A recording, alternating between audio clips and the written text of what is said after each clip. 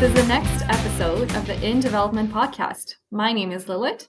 And my name is Allison, and this is the podcast for all you city builders, city shapers, and city dwellers out there that care about driving change towards people-centered communities. On In Development, we talk about how Canadian cities develop in and up. We are presented by IDEA, the Infill Development in Edmonton Association, a nonprofit education and advocacy group bringing together like-minded people working to shape our city. And today's guest is Nicholas Rheubottom. He's the executive director of IDEA. With 6 years of industry experience, Nicholas understands the vital role of infill in addressing economic and environmental challenges being faced by cities today. He values his advocacy work with IDEA and the contributions he's made to educational programming for IDEA's membership and the wider infill community. Nicholas possesses a unique educational background, holding a Bachelor of Fine Arts and Bachelor of Arts from the University of Regina, a Master of Arts from the University of Alberta, and having pursued doctoral studies at King's College London during a 2.5-year stint in the UK. Despite his distinct path in the industry, he views his lived experience as an asset to his current work. Before becoming the executive director, Nicholas served as the co-chair of IDEA's policy committee, actively engaging in projects such as the zoning bylaw renewal and district planning initiatives. Additionally, he advocates for Alberta's queer business community as vice chair of Alberta's LGBTQ+ Chamber of Commerce. In our conversation today, we talked to Nicholas about IDEA and what's been going on in the last year. We talked a little bit about district planning and IDEA's position on the district plans that are currently in draft form. We also talked about what happened in 2023 and all the great events that took place. And then we talked about what's going to happen in 2024. So some of the events that are happening for IDEA, as well as changes to the infill certification program. Before we get into our discussion with Nicholas, Lilith and I are going to go over some definitions of terms that we mentioned during our interview that you might not be familiar with. So during our discussion about district planning, we talked about ASPs and ARPs. So these are area structure plans and area redevelopment plans, and they're land use plans that the city of Edmonton has, and they provide details on the growth and development for specific areas of the city. So all these land use plans include information on design principles, function and land use, as well as infrastructure. And then they generally also address density and land use statistics and include land use concept maps and other supporting maps for the plan. So the other definition we talked about during the interview were nodes and corridors. This is a really great concept that the city of Edmonton is taking on. They've taken this approach to planning and have put in some really great policies in the city plan for nodes and corridors. And to just briefly explain it, nodes are these destination gathering spots. An example would be LRT station areas and other destinations. There's major nodes, district nodes, and they all serve different catchment areas. And then the corridors. So corridors are basically streets with frequent transit service, certain urban forms that have been assigned to them. Again, you have your primary corridors and secondary corridors, and the difference between them is how big and intense the vibrancy is within them and how major of a transportation route that corridor is. The next term that we want to define for you today is the Expedited Infill Pilot Program. This is a pilot from the City of Edmonton and IDEA, and it was intended to encourage better construction practices and improve permitting process timelines and consistencies. So it offered expedited development permit review timelines for participants. And we get into a chat about that with Nicholas during the interview. Okay, and the last thing we wanted to define for you is an event that we talked about during the interview, so the Be Infill event. And we did talk about it in the previous podcast episodes, but I don't think we've ever really defined it for what it was. So here's our chance. So Be Infill stands for Building Equity in Infill. So this is a series of events that was established in 2023 and is going to continue going in 2024. It focuses on raising awareness for intersectionality in the workplace and advancing the professional development of marginalized individuals in the infill industry. So this includes, but definitely isn't limited to, members and allies of women, the LGBTQIA+, and other racialized communities. Hopefully that's a good list of terms for everyone to know before we get into it. Thanks for that, Lilith. So without further ado, let's get into our chat with Nicholas. Welcome to the show, Nicholas. Allison and I are really excited to have you here today to hear you talk a little bit about district planning, about IDEA, what's been done, what's coming in 2024. And of course, we'd love to hear a little bit more about yourself too. So why don't you start telling us a little bit about yourself and some things that you think the audience might want to hear? Yeah, thank you so much for having me on the show. I was really excited when you guys asked me. I do have kind of an interesting background to talk about a little bit in terms of how I came into the position. I don't have that traditional story that you might expect. I didn't go to university for planning or for human geography or anything like that. When I started my university journey, I actually went to school for music, and it had been my intention to study musicology, which is kind of like the anthropology of music, and teach in a university setting. That was my end goal. So I went to school for about 11 years, did 4 degrees. My first couple of degrees were in my hometown in Regina, Saskatchewan. Did a degree in music, did a degree in history, also met my husband there. Then we moved to Edmonton, where I started a master's program in musicology. That was my first kind of experience to Edmonton living. I really fell in love with this city. There's so many things that I like in the way the city is laid out and some of the interesting, fun things you can do here in terms of it being a festival city, good music, that kind of stuff. We lived here for about 3 years and then moved to the UK, actually. We moved overseas. And I lived in London for about 3.5 years. Again, doing a PhD in music at the time. And this is where it kind of got interesting and my whole life sort of changed direction a bit. So as I was nearing the end of my PhD program and sort of figuring out what's the next steps, it wasn't a great time for fine arts programs in general. There were a lot of budget cuts to various fine arts programs, and it looked like my academic journey in music was going to take a lot longer if I wanted to go that route. And my husband and I decided that it was time to sort of reset, move back to Canada and kind of consider our options. And it had been my plan to go into fine arts, nonprofit work, because I had done that before. But at the time, there actually wasn't really a lot of opportunities that were appealing to me. So I took a job instead working for a private developer here in Edmonton. So that seems like a strange segue, but there's a couple reasons why I think that fit well for me. First of all, I have always been kind of in love with urbanism as a concept. Living in cities has always been something that's very important to me.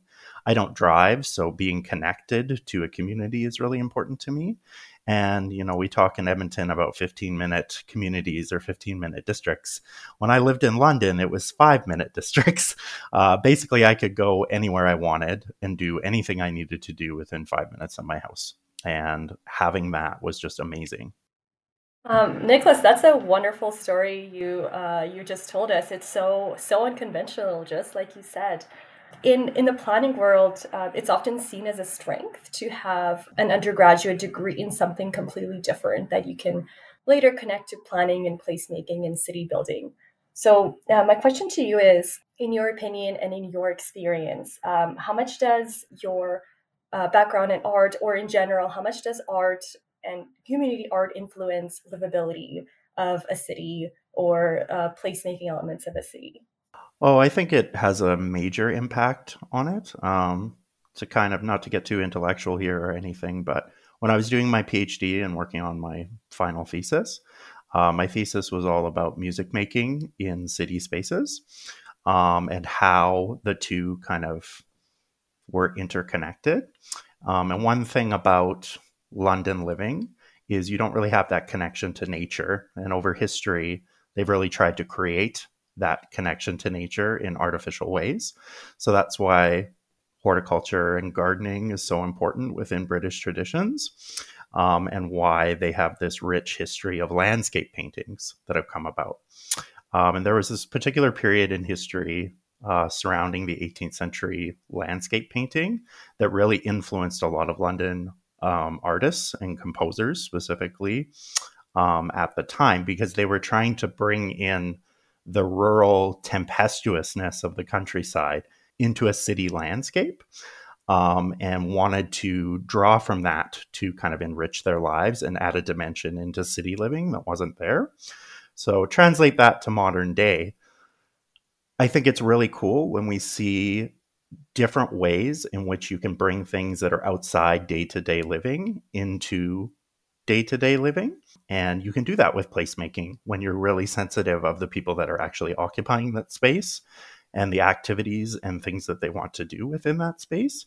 So I think there's so many options and so much diverse living that can be created when you start thinking about the way in which your environment can impassion you and inspire you to do the things that you do on a day-to-day basis.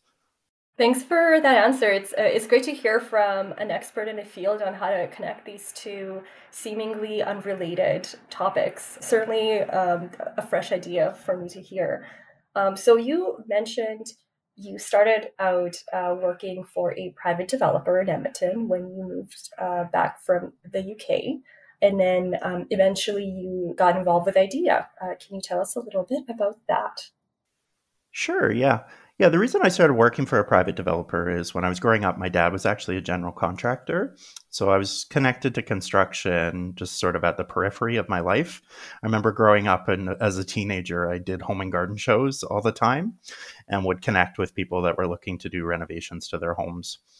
So it wasn't a stretch to start working for somebody that did development, although I'd never worked for anybody that did new development specifically. I worked for a multifamily developer that mostly did projects in the West End of Edmonton.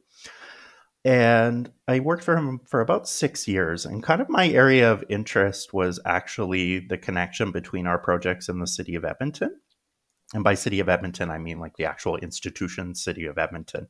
And I did mostly permitting, inspections, getting projects kind of started on their feet, and then bringing them to the end, bringing them to fruition. I also did a lot of procurement work. So I always kind of joke that I have no idea if I'm on site how to actually build a house, but I know everything that goes into the building of a house in terms of the trades that you have to work with, the contracts that need to be negotiated, that kind of stuff. So over about 4.5 years, I just worked for Eden, my boss, but he also was originally a member of IDEA. He was one of the founding 50. So he was always kind of connected to IDEA in one way or another. But when new zoning bylaw was starting to really gain traction and we were starting to engage as an industry more with that particular initiative, he asked if I would get more involved with IDEA in some of the work that was being done. And eventually this led to me putting up myself for an open position on the board. And I was elected to the board the beginning of last year, actually, of 2022. And I worked on the policy committee. I co-chaired it with Jeff Booth, who used to be on the board. And I really enjoyed it. Like, I love government relations. I love being able to do advocacy work on behalf of the business community in general. I do a lot of volunteer work tied to the business community as well. So that's sort of what got me connected with IDEA. And when the opportunity came, when Mariah went on maternity leave, the previous exec, the idea of being able to do this full time was really appealing to me. It's kind of me considering, well, I'd actually get paid for the volunteer work that I'm already doing. It really appealed to me and it just seemed like a good fit. So that's how I moved into becoming the executive director in January of this year. I think that's how you met Lilith as well, because I believe she was involved on the policy committee when she first joined IDEA as well. And I know we were talking about how sort of some of the bits of IDEA have evolved over the past year. And I know that you've been working on establishing working groups within IDEA and sort of moving away from the committee structure. Can you talk a little bit about that? Yeah, it's been kind of interesting because the way I sort of perceived it, I thought that it would play out with the committees all the same way. But it hasn't actually, which was a learning experience for me. But overall, like kind of the premise behind a working group is two things.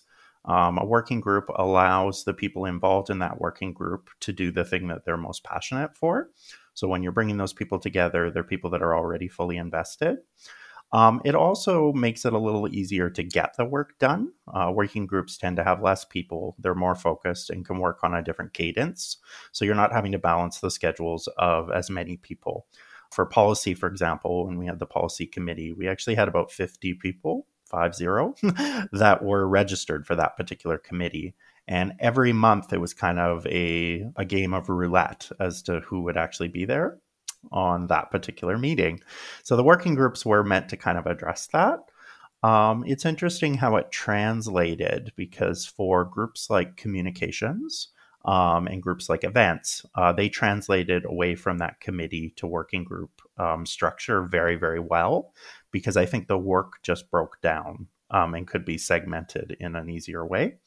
Advocacy has been more of an experiment, I guess I would call it. We're still sort of trying to find that happy medium. What we've decided is we are bringing back the policy committee, and we actually have already had one meeting for that. And that is just going to be for what it has always been, just to give an update to our membership so they know what's going on. The city of Edmonton did a really interesting structural change recently in the way that it does its industry meetings. They have that update meeting, and then they do a working group on top of it that's much more focused. And I think that's the happy medium here, is that we need both in order for our advocacy to function at the greatest rate of efficiency that it can. So we're kind of transitioning into that for 2024. Yeah, that makes sense when you have a lot of volunteers who also work full time and are trying to manage, all the things they need to do for their job and then also their volunteer commitments. It's sometimes it's a bit like herding cats, I think. Yep, absolutely. Getting volunteers right together. So I can see why there's, the working group format would work really well for something like events and communications, and then maybe that doesn't translate as well to the advocacy piece. So it's always like kind of balancing it out and figuring out what works best.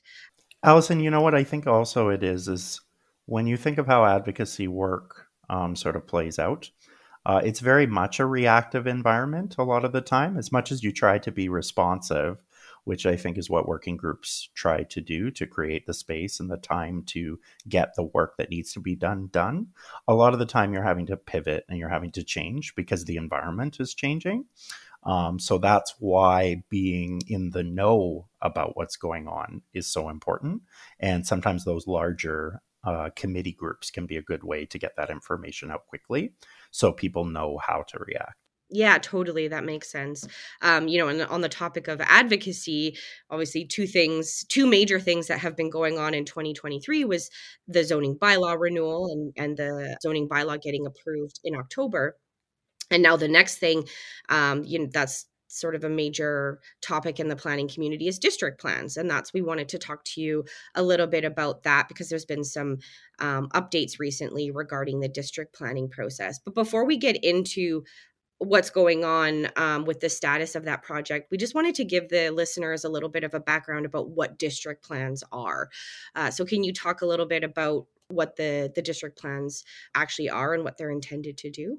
Sure. So, yeah, I guess I would say a few things about them. District planning is about changing the way that Edmonton plans and supports development and growth to move us closer to our vision of a more connected, prosperous, health and climate resilient city of 2 million people.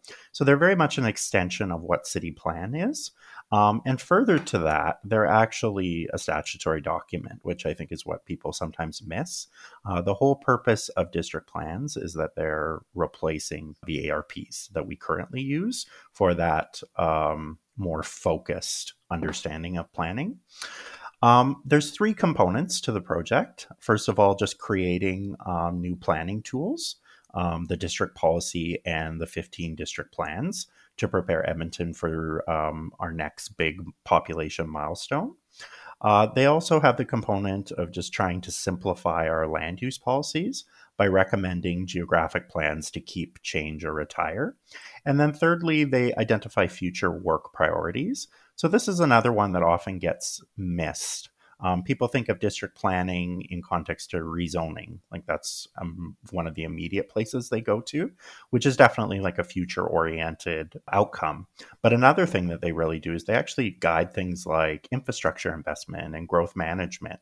They indicate where other public bodies and private bodies should be thinking about investing their resources as we move and grow as a city. Thanks, Nicholas, for providing us this holistic view of, what district plans really mean and what their adoption implies in terms of, our legal framework in the city, given that they are statutory plans. That's really great to hear, especially since, like you said, there are some people who were unaware that they are statutory. So if we rewind back a little bit to the end of 2022, the city made an announcement that they were going to plan to repeal over 70 ARPs and ASPs in the city.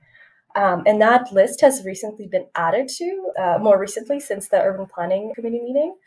Could you elaborate on what happened there? Yeah, sure. I can talk about that a little bit for you. Basically, back when we were first engaging with the district plans, with a more fully formed set of district plans, like you had mentioned near the end of 2022, the city had mentioned that they were going to repeal a number of ARPs and ASPs at the same time. Which was something that we were very happy about, but we felt that they could go even further. So when we actually engaged with the city and gave our feedback at the beginning of 2023, we suggested that more plans needed to be repealed. And the main reason for this is if the absolute intention of the district plans is to essentially replace this kind of structuring of ARPs and ASPs, then they need to go all out, or basically you have two systems that are competing with one another. So it was our recommendation that anything that was basically defunct be taken off the board, and any of those elements to current ARPs and ASPs that are still relevant, they just be integrated into the district plans, and that would be a better approach. So everybody has one document that they can focus on, as opposed to 4 or 5 or 6 or 7, which is where we were kind of looking towards with certain areas of development in the city. Yeah, I think that makes sense, because if you have a specific policy direction in a district plan, and then it doesn't necessarily align with what was in the original ARP or ASP, it creates a lot of confusion about like that particular conflict. And it's like, okay, so what is the policy direction then? And which one has the hierarchy, right? Yeah. And like exactly to that point is what it actually said in the previous draft of the district plans was if there's anything in an ARP or an ASP that is contradictory to what we're saying here, take the ARP and the ASP as having priority. And that just builds a lot of distrust in a document when they are indicating within that document there may be errors. That's the way it translates to somebody that's reading it. So I think a much better approach is doing that extra bit of work to integrate the policies that the city does see as a priority into the new document that they're using. Yeah, I agree. And when we think about the sort of higher level overview of the planning framework in Edmonton, really what district plans are doing is further implementing and creating more detail around the policy direction from city plan. So we want those plans to be up to date and to reflect the overall direction that's coming from city plan. So it makes sense to let's just figure that out now and get the documents, in the place where we want them to be be able to implement city plan. Yeah, and we know when rezonings and stuff are being executed at public hearing, for example, we've been told on a regular basis that it's recognized by council and administration that there's so many things with the ARPs and the ASPs that are no longer relevant, that they're not even considering them in the decisions that they're making. They're immediately going to city plan as that governing document to give them direction. So we shouldn't really be relying on something that at the highest level is already being considered irrelevant. Exactly. And, there's a lot of ARPs in Edmonton that are 20, 25 years old, and they've been amended over time, but it's more spot amendments and they haven't been updated to the current evolution of Edmonton and how it's been redeveloping in the last 10 or 15 years as well, right? So we're now looking at, we have documents that are currently in place right now that are not really reflective of the direction that our city is going. So we needed to have that change. So I guess that kind of leads into what's been happening right now with district planning. I know that the plans went to Urban Planning Committee on December 5th. So can you talk a little bit about that meeting? I know that you were there speaking on behalf of IDEA. Yeah, it has been a pretty involved month concerning the district plans. Leading up to the end of engagement, IDEA had identified 3 things that were still of a major concern for the organization. It was mainly the planning sector that had brought these concerns up as well. Where they come down to is map readability. So that was a bit of a concern with the district plans. The way the district plans are set up right now, we basically have JPEGs that are then translated to PDF form. So they're not scalable in any way. If you try to zoom in them, the language becomes distorted. So we were advocating for the maps to be translated into some sort of scalable vector graphic, and also to label the roadways. So you would have a bit more of a point of reference. The other big point was tied to policy direction. So there's a bit of a policy gap in the district plans in the way that the policy for urban mix is outlined. So you have very, very clear direction for policy when it comes to development on nodes and corridors. But you don't have clear direction for mid-rise development outside of nodes and corridors. And this was a bit of a concern because we've seen in the past couple of years, even further, that there has been a lot of council support for development outside the nodes and corridors at this level of intensity. So we felt that there should be policy direction to support that. So we recommended to council that parts of the urban mix policy be amended to name mid-rise development specifically, because it's something that actually isn't even named. Basically, when we were advocating on this point, it wasn't about creating new policy or asking administration to come up with ideas of where they think that kind of development would be suitable, but instead look back at past rezonings and see where council has already supported it. There's a number of rezonings that have happened in various areas of the city and mature neighborhoods where multiple RA7 rezonings and RA8 rezonings have been approved already. And that's a really good indication that that's a context-appropriate area for mid-rise development. In line with that, our third advocacy piece was to have a visual representation of mid-rise development. One of the problems that you see with the current draft of the district plans is the hard line boundaries around the nodes and corridors. They create this sort of false dichotomy that puts high intensity development against low intensity development. And actually, I think that sort of feeds the narrative of us versus them that we sometimes see playing out between industry and residents. There's this impression given that the city supports high intensity development along nodes and corridors, but don't worry, you're not going to see it in your neighborhoods. But that's not really the truth. So we think that everybody would be in a much better position. There'd be more trust engendered if we just showed on the maps how development is actually going to happen. And part of that kind of future growth development is to show transitional areas where higher intensity feeds into lower intensity. So that mid-intensity space outside the nodes and corridors. And the way that you can visually represent that is actually remove those hard line boundaries and instead replace them with a gradient, because a gradient can be a really good visual representation of how one area transitions into another.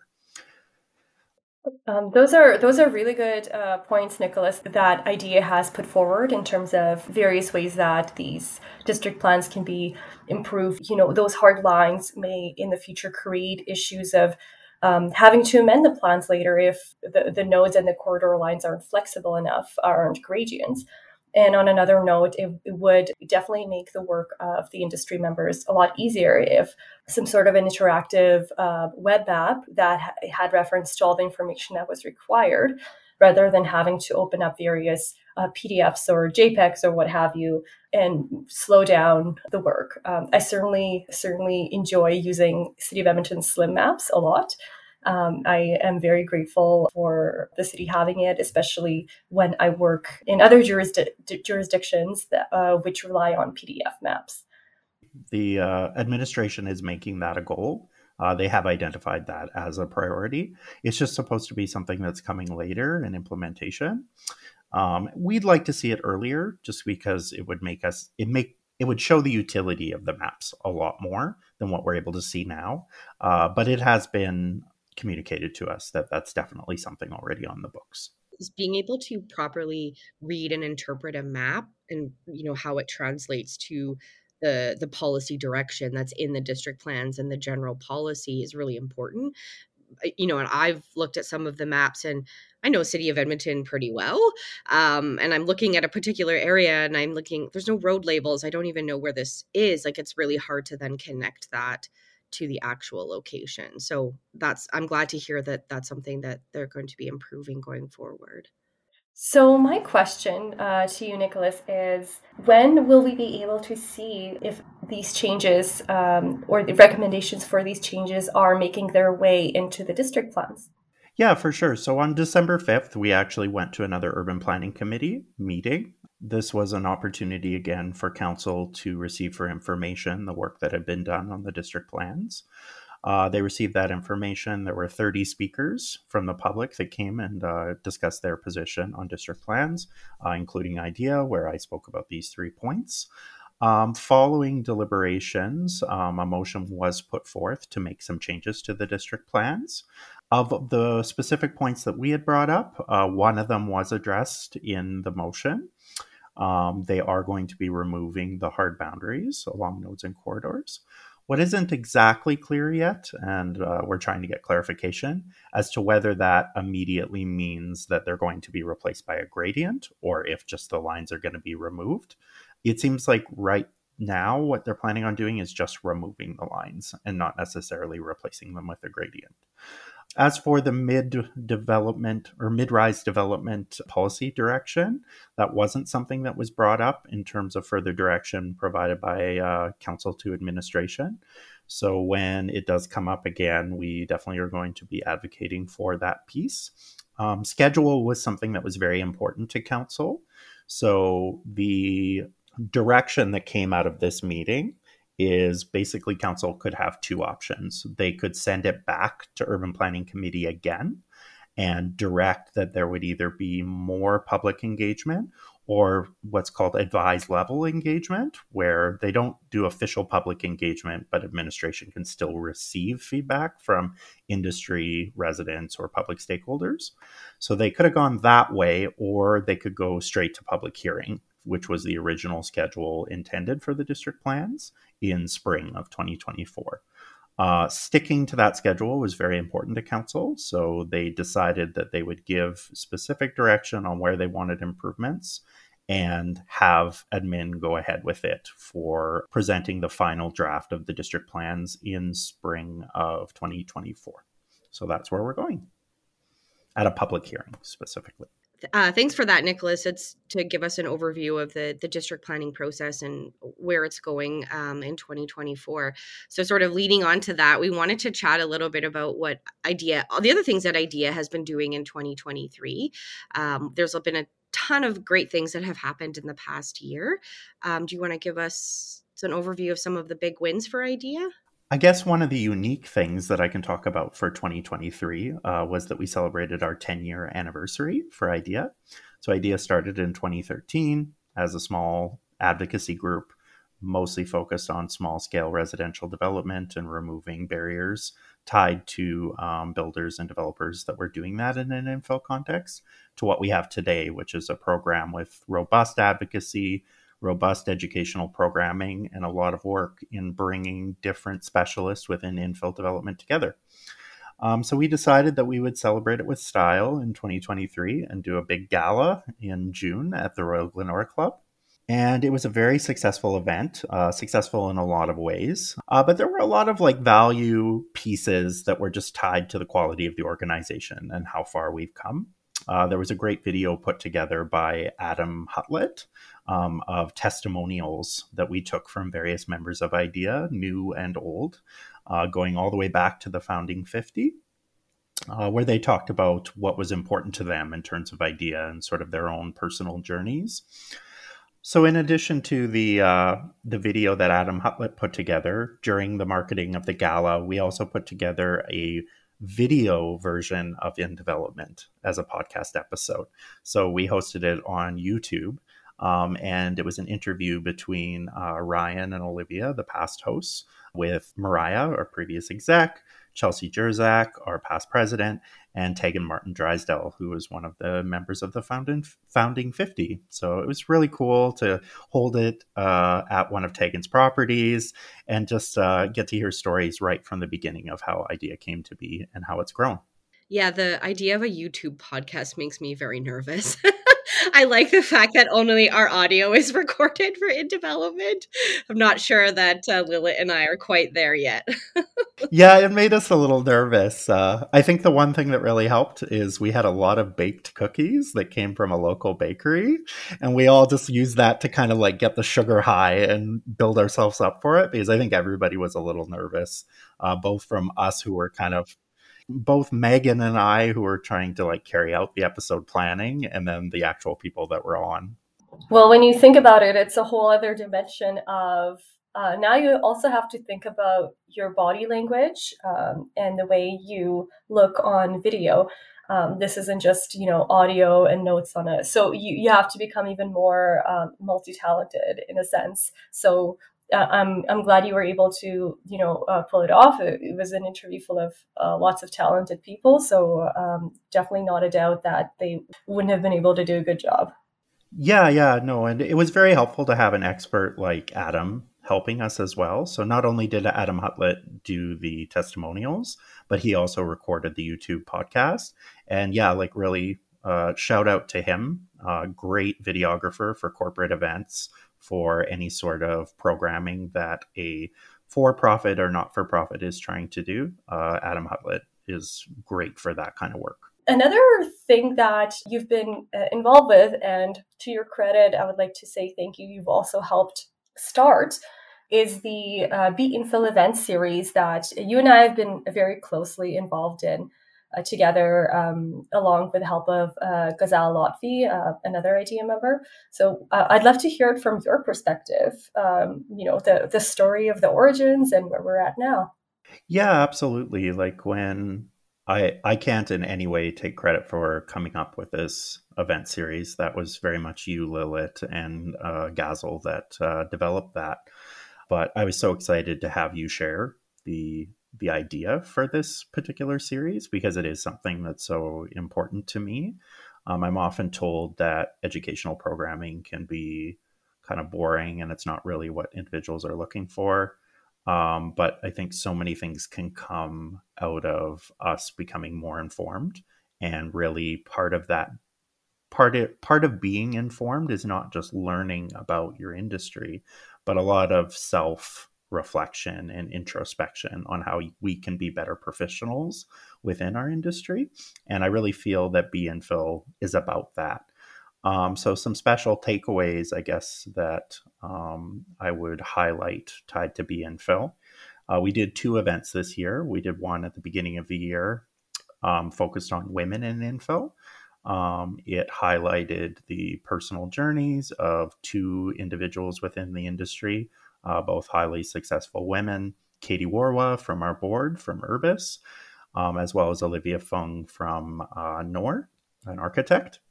And yeah, they spent a little bit of time. It was like your normal panel where they were just asked some questions about their professional career and how they got into what they do. But it also just became this sort of sharing circle where they had shared obviously a lot of personal reflection. And then when we got into the Q&A, the audience just like warmed to it entirely and just started sharing their own personal stories. And it was beyond like in no way am I trying to be reductive this way. Like some of the highlights that you think might come up in a episode like this would be discussing, for example, misogyny that might still exist within the industry, which was something that definitely came up as we were discussing their experiences. But we also talked about a lot of things that I personally, as a man and maybe with my own privilege, never thought about because I haven't had to think about. Things like pregnancy in the workplace and the impacts of maternity leave. So we know that people can go on maternity leave, but what sort of impact does that have on their professional career? Does it delay them in any sort of way? Does it make their office environment see them differently? And I found that very insightful, and it gave me a new appreciation for what women have to go through in the workplace. Yes, the first event focusing on women in Infill, that the speakers really transcended their thoughts and ideas to the audience. And I actually couldn't believe how open-minded and how open the audience members were to share personal stories back with everyone else. And most people in the room they haven't even met. And, women came to the event was hosted in a show house. And Jill Lange helped us set that up. So thanks to her for that. Some women came to the show house, to the event, and they had their kids. They were just playing upstairs. And it really showed through action and both through a conversation, the point that we were trying to drive across there. And I actually had the same experience as you did, Nicholas, during the second event, Pride in Infill, where I got to hear stories of people from the LGBTQIA plus community, stories that I never even thought of. I never even would have thought these were concerns that some people in the city were having. So you were moderating that discussion at a different venue this time around. What was your summary of that? It was a really fantastic experience being able to moderate that. We had some great speakers that were able to talk about their experiences as members of the queer community, but in a very industry specific way. I've been to a lot of like business oriented educational events that do look at the queer perspective tied to business in general. But what I really liked about it is we had a lot of elements that really tied it specifically to infill development still. But mostly, like, I think what I appreciated about it was that it wasn't really like intended to be an event where we convinced anybody of a specific agenda. Like everybody there was pretty much supportive of the queer community already. So it wasn't really an event that was for bringing people to our side, so to speak. And the Women in Infill event was very much the same way. It's not the prerogative or the responsibility of members of a minority or a marginalized group to educate people outside that group. But what we can do for one another is we can create safe spaces where we can maximize our engagement and our experience by creating a safe environment where people can engage and connect. And Pride in Infill did a really good job at that as well. I was able to engage with a lot of people in the community that I didn't know, and engage in a very authentic way where we didn't have to put up the pretenses that we normally put up. As a gay man myself, I've had interesting experiences depending on the jobs that I've done. When I've been operating more in that nonprofit space, in that consulting space, I can be a bit of a chameleon in an office environment.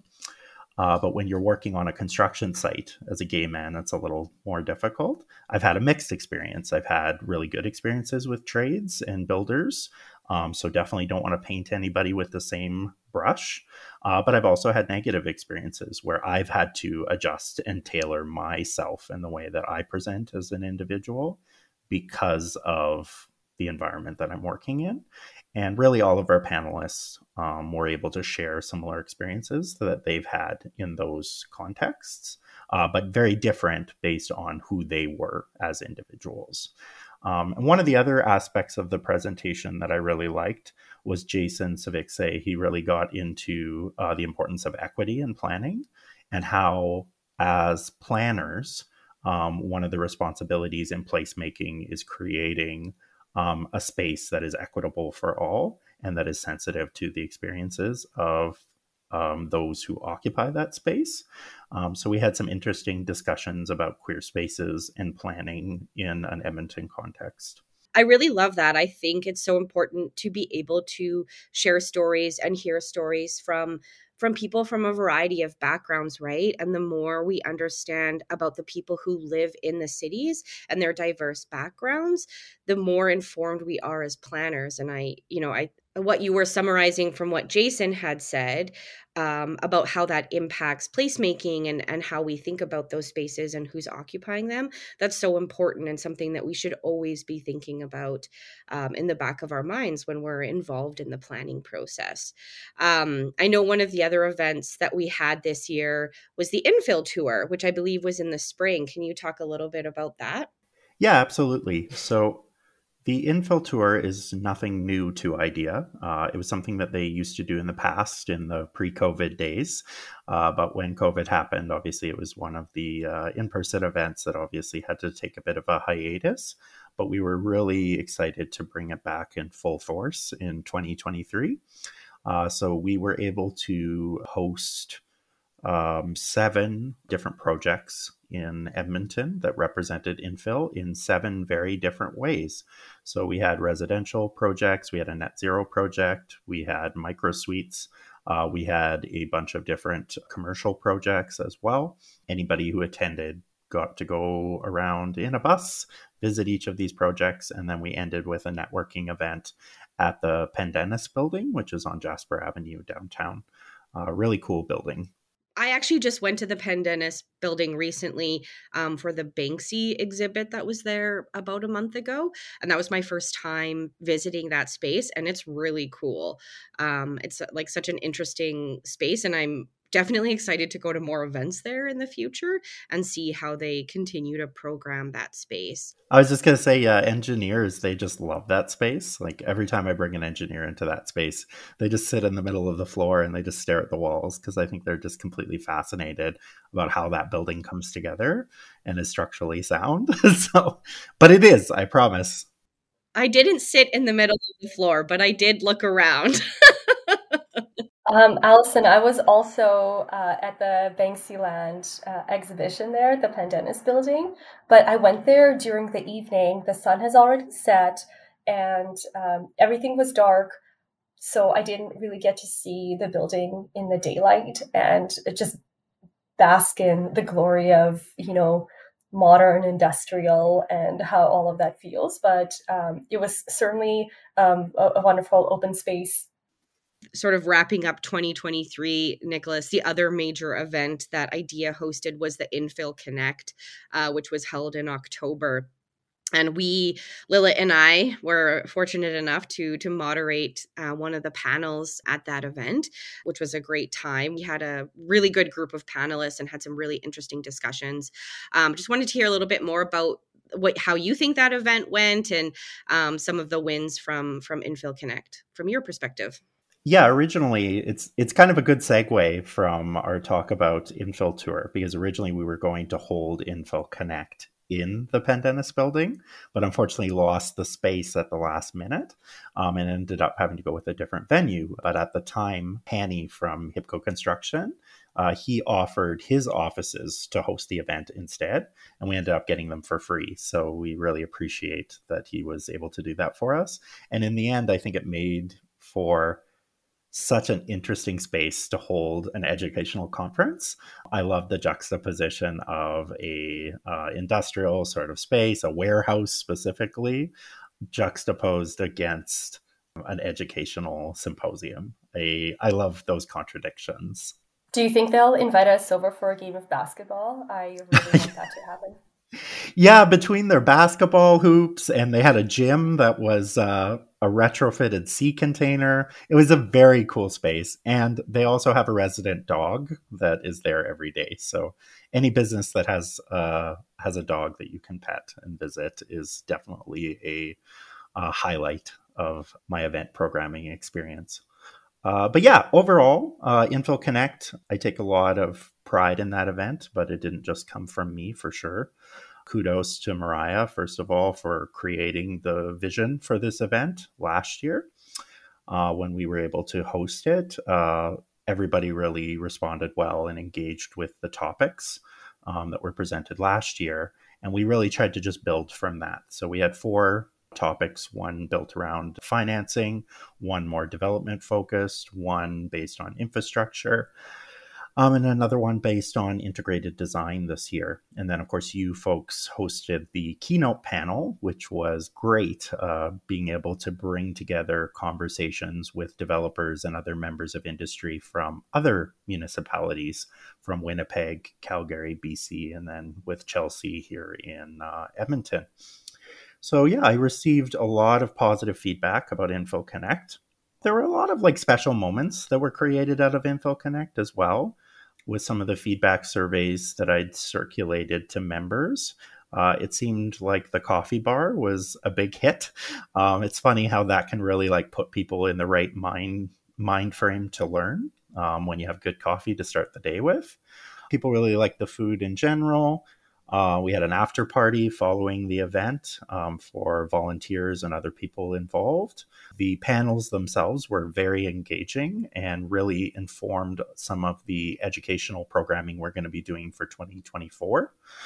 And in general, we're just planning on going bigger next year, which I'm happy to share a little bit about later on in this conversation if you'd like me to. But overall, I cannot say how happy and inspired I was from Infill Connect 2023. Oh, and one other thing I have to add, hats off to the communications volunteers that were tied to that particular event. We had 3 graphic designers that worked on the program for the event. The program was over 30 pages, and it was inspiring just to look at the way they were able to highlight members of industry in such a professional way. Our sponsors were appreciative of their exposure and the opportunity to promote their business. It really set up the trade show element of Infill Connect really well as well, which was something entirely new for the event this year. So yeah, it really pulled everything together. Yeah, it was a great event. I'm really excited to see how that evolves going forward. It's such a great opportunity to bring people together and share knowledge about the infill industry. I also wanted to add a little tidbit of my highlights from the event. And I know that Allison and I have talked about our highlights of the Infill Connect Symposium in the previous episodes, but I just remember you mentioned the keynote just now, Nicholas. I remember I woke up that morning with I pulled something in my neck. This is an anecdote, by the way. I pulled something in my neck, and the only position in my neck that it didn't hurt is when I was looking in a certain direction. So you wouldn't believe how relieved I was when Alison and I got to the event, and the seating for the moderators was in the perfect position for me to keep my neck that way the entire time. So I'm glad that happened that way, but it was definitely great outside of all of that to talk to these people from different provinces, different cities, and see how things are going on their end. Also to see how Edmonton's planning framework and advocacy has influenced them in their work that they do. I think Edmonton doesn't always realize how we're true leaders in policymaking and how so many municipalities have looked to us for direction when it comes to development policy and planning policies in general. So it was really nice to be able to not only bring together the expertise from those other cities, but really showcase Edmonton as a leader in the work that we're doing.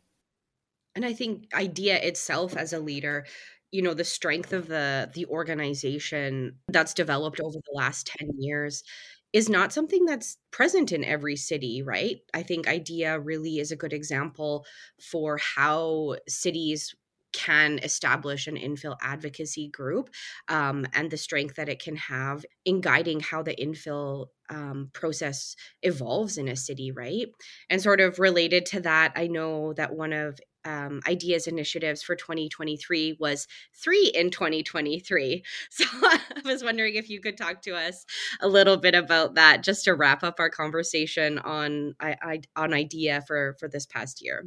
Yeah, for sure. So 3 in 2023, it was kind of an interesting initiative. Like, the one thing I really liked about it is it gave us a shared goal as an organization that we could work towards. And it did create a lot of excitement and energy within the board itself to work towards that goal. So the premise of 3 in 2023 was that by the end of 2023, IDEA would be in a stable enough of a financial position to hire 2 additional staff people, so that we would have 3 staff. So at the beginning of January, to Megan Tan, she was hired as our marketing and events coordinator. And the goal was that by the end of December, so right now, we'd be in a position to hire a policy coordinator as well.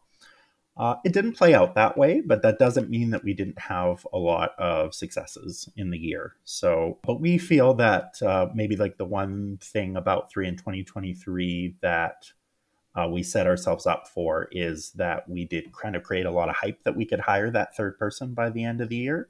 But it's more important to ensure that we're in a financial position that we can do that without risk. So I still see it as a win that we were able to have the one person grow all of our events for the year and position ourselves well to hopefully hire a third person in 2025 is more the goal that we're working towards right now. So you'll see a lot of growth in 2024, which I'm happy to share. But we're feeling that that's probably the better direction. We have changed kind of the way in which IDEA as an organization has structured its staff this year. So in addition to an executive director, we ended up losing Megan in June. She ended up working for the city of Edmonton, which was a fantastic opportunity for her. But it also gave us an opportunity as an association to pivot a little bit and recognize how we wanted to grow after 6 months of trying to grow. We realized the importance of an administrator. So we started doing work towards hiring an administrative assistant part-time. Which has been fantastic in allowing us to sort of focus the organization's day-to-day goals and operations. So Alex has been very helpful towards that end. And then we ended up contracting out our marketing work to Krista from Departure House. They're a niche boutique marketing firm that has lots of experience in real estate development. Her connection to IDEA has been a long-standing one that is nothing new to us. She really understands our brand and has taken over our social media management responsibilities. So she's been a great asset to us that way. So in a way, we have 3 in 2023 between myself, Krista, and Alex. It just played out a little differently than we anticipated, but it's put us in a good position for 2024 and for getting that policy person hopefully in 2025.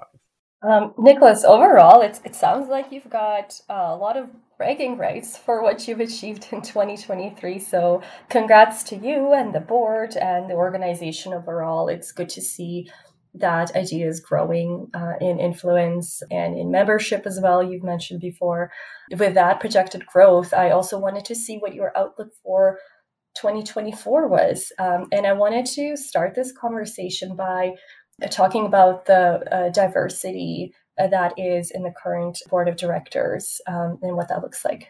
Yeah, absolutely. Like, I can't give enough credit to our board in realizing the vision that was 2023. At our AGM in May, we brought on a number of new board members from diverse backgrounds in a number of different ways that have really allowed us to shape and change the direction of some of the events that we're doing, some of the initiatives that we're taking interest in, and even like some of the advocacy positions and general vision for IDEA. So there's a lot of diversity within our board in terms of background, professional background, for example.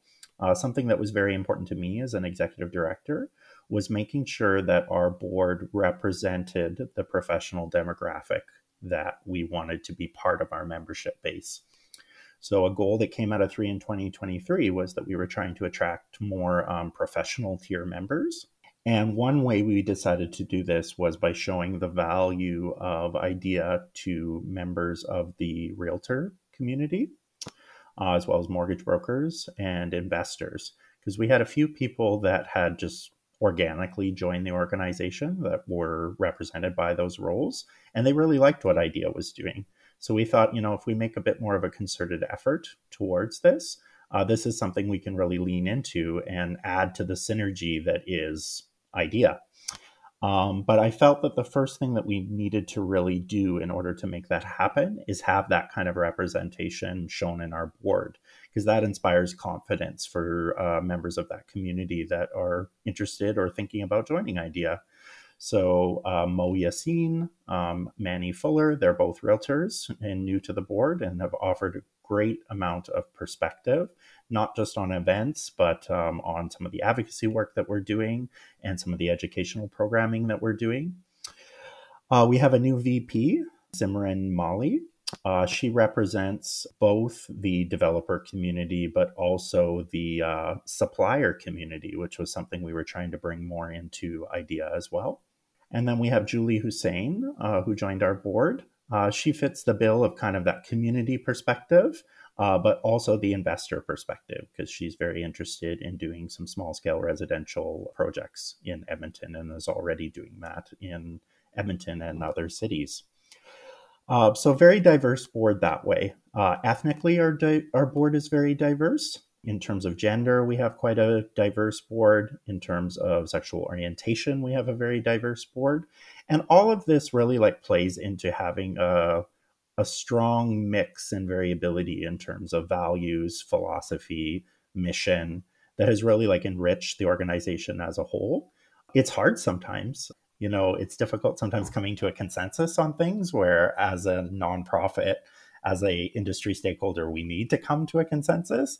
But the conversations have been really valuable. Nicholas, I remember distinctly when we were recording our first podcast episode, you said to me how it's really good to speak with people who have different values and opinions than you, because they help you challenge your values and challenge your opinions and vice versa, where you can either understand the other side or stand stronger upon the values that you hold. So I think you're right. This does strengthen the board, just having this diversity of mindsets to work with.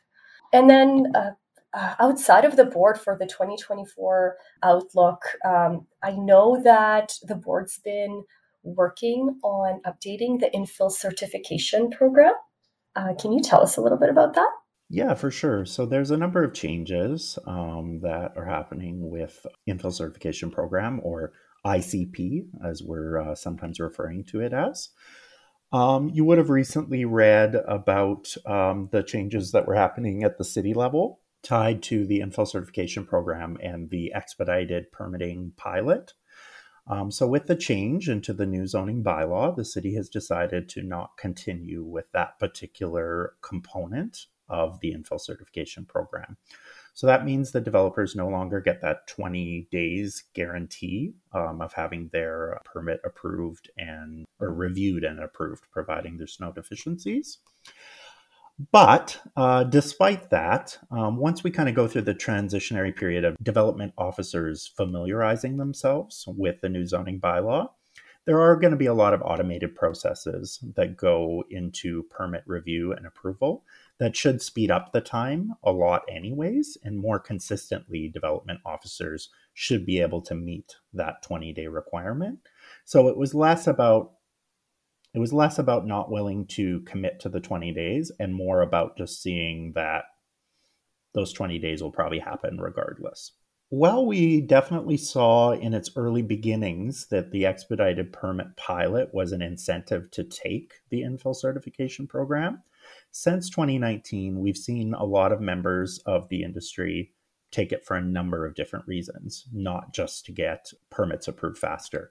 Many of them are from different areas of industry, such as realtors, suppliers, planners, engineers, that have taken the course because they just want to be more informed. They see the educational value in the course.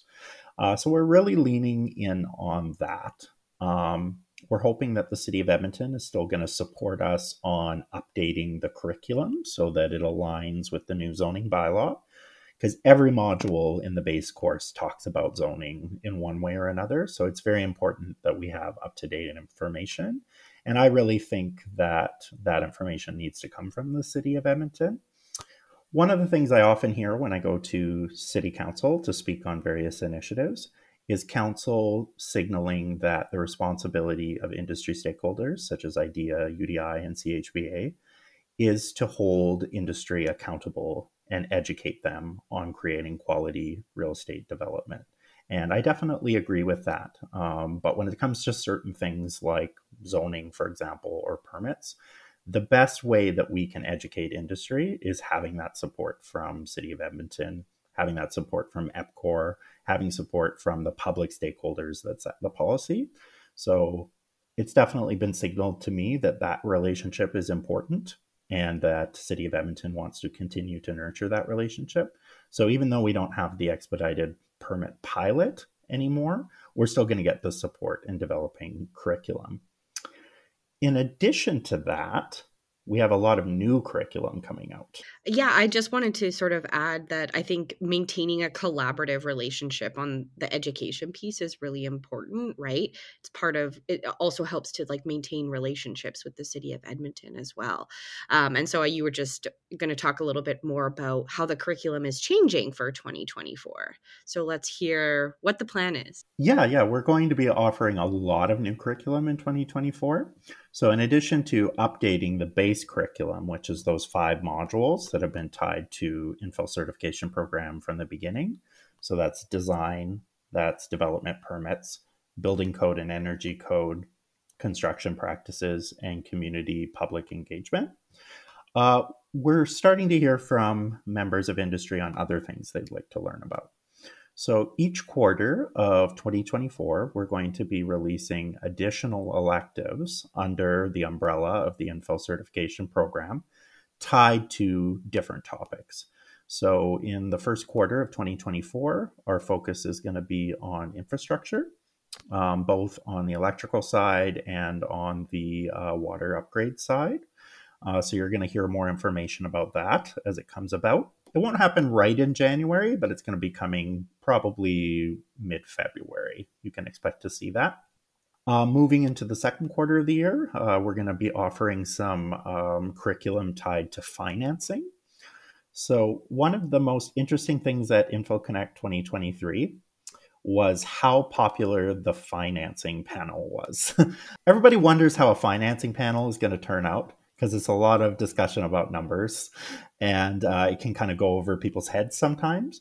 But it was really interesting. It showed like the different demographic of people that attended Infill Connect this year, because there were so many questions about financing when that panel happened. A lot of people with the new zoning bylaw, they're very interested in use of the MLI Select program from CMHC as part of a financing option for row housing development. So having heard that, I definitely want to be able to provide those resources through IDEA. And we have a lot of members that are part of that world that can provide their expertise and are very eager to provide their expertise. So I'm working with them to develop curriculum for that right now. And then quarter 3 and quarter 4, hoping to move into other directions, maybe tied to building out design, building out other resources for developers. Not quite sure what that'll look like, but definitely on course to continue finding out what our members are looking for. Yeah, that's really exciting. I took the Infill or the certification program about a year and a half ago, and it was really valuable just to get just that baseline information about the development process in Edmonton and learn a little bit more about that side of things. So I'm excited to see what the new topics are going to be coming in 2024. Sort of related to that, I know that you in 2023 it pivoted to be a virtual course. Is that still the plan for 2024, or are there going to be any in-person opportunities for the course? Yeah, I can definitely elaborate on that. The structure of the course is something that's really special to what we offer. Not only can you do it virtually, but with us introducing new electives, there's the ability to take individual modules or module course packages. So, for example, infrastructure will probably have 3 particular modules that are tied to it. If you're coming in new, you can take all 3. If you have a bit more experience, you could just take 1, depending on what you're looking for.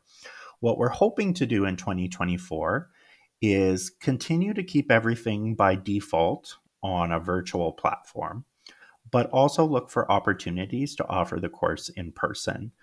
This comes with a couple of benefits. If every so often you can schedule in the year to offer the base course or the electives in person, it allows for a more team-oriented environment. So people that learn well by being around others and collaborating with others really benefit from that kind of educational experience, as opposed to the virtual experience, which is valuable in that you can complete it in your own time, but is less valuable in that it's very isolating. You're working on it yourself. They'd appreciate the option. One of the other benefits that you get from taking the course in person is a financial benefit.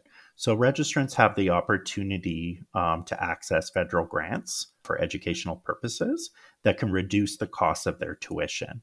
Essentially, the government will subsidize a portion of the tuition costs. So IDEA doesn't lose any money, but it's cheaper for the registrant when they take the course, which is a win for both. And in terms of topic, it can be on anything. Like the grants don't really care about that. But the one thing that they do care about is that the course has to include live instruction. So that's why it needs to be in person, as opposed to the recorded videos that we use for the virtual.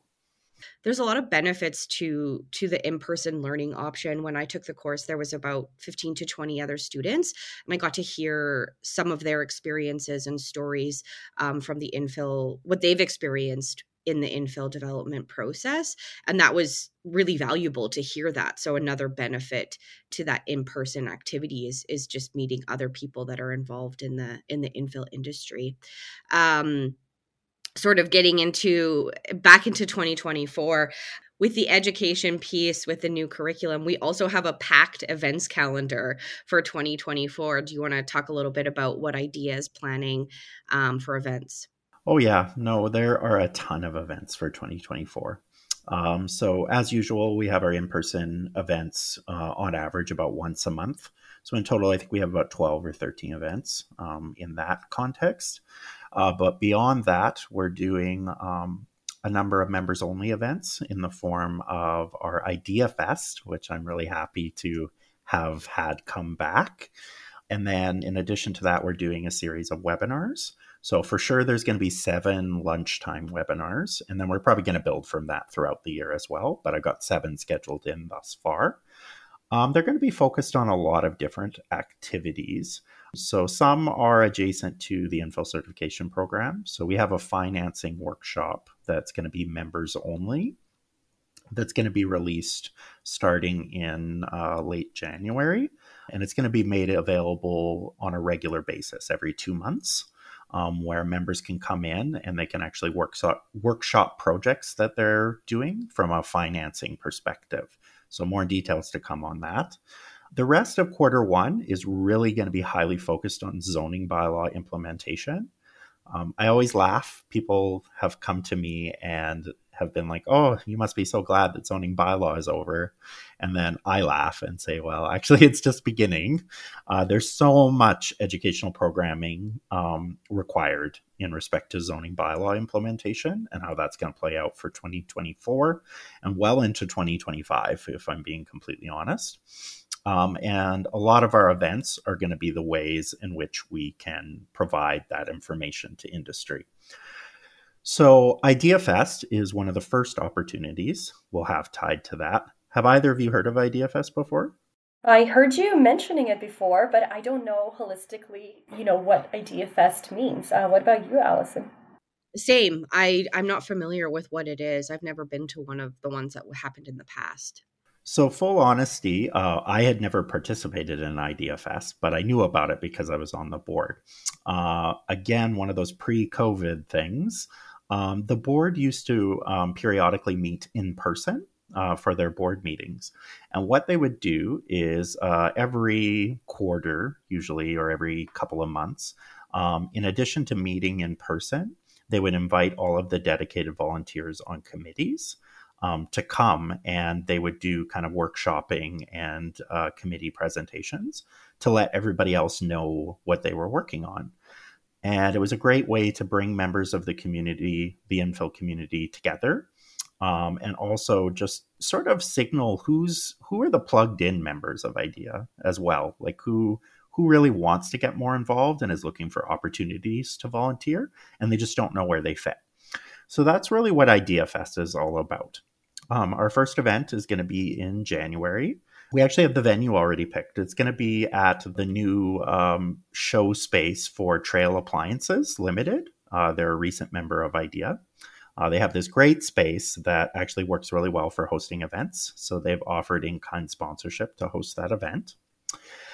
We're going to have our mini board meeting, just the board themselves, and then we're inviting anybody who is interested in volunteering opportunities to come and participate at Idea Fest. So each of the committees or working groups will do a brief presentation on the work that they're doing right now, and then there'll be a call for volunteer interest from anybody within membership that wants to be a part of this work. In addition to the presentations, the City of Edmonton is actually coming as a guest. The zoning bylaw team is going to do a brief presentation on zoning bylaw implementation. We're going to collect some questions ahead of time that they're going to be answering. They're going to give a small presentation, and it's going to feed into some of the programming that the city is helping us with later in February and in March. Nicholas, I have a question for you. For all the events you have planned in Q1, you mentioned, Idea Fest. You mentioned webinars as well as in-person luncheons. I'm just curious to know, to all of our listeners who might not be involved in the infill industry on a regular basis, would you say there's a benefit to them attending or tuning into these events as well, just to learn about what's happening in the infill industry? Oh, absolutely. Like, this is the way to be connected, in my opinion. Like, we have a fantastic newsletter that is pretty comprehensive about what IDEA is doing and kind of the advocacy work that we're doing. But it's so much more beyond the advocacy work. Like, when I'm first asked, well, what does IDEA do? What role does IDEA play in industry? I would say first and foremost, we're facilitators of connections. We connect experts to experts. And that's really how we do all the work that we do. So the best way that you can really get the most out of your membership is by participating in events and coming to the events, because you'll get to learn directly from the experts rather than getting the summaries of what happened. Everything that is dynamic and important that's going on in industry is happening in the space of events and in the space of physical engagement. So I'd really encourage people to come to these events. The luncheon series is something very new that IDEA is doing. It's not new to industry. Like UDI has done luncheon events. CHBA has their lunch and learn events. Very similar, but with kind of the IDEA spin on it, a little more grassroots, more conversational. Think of it like a mini panel that you'd see at Infill Connect or at the symposium.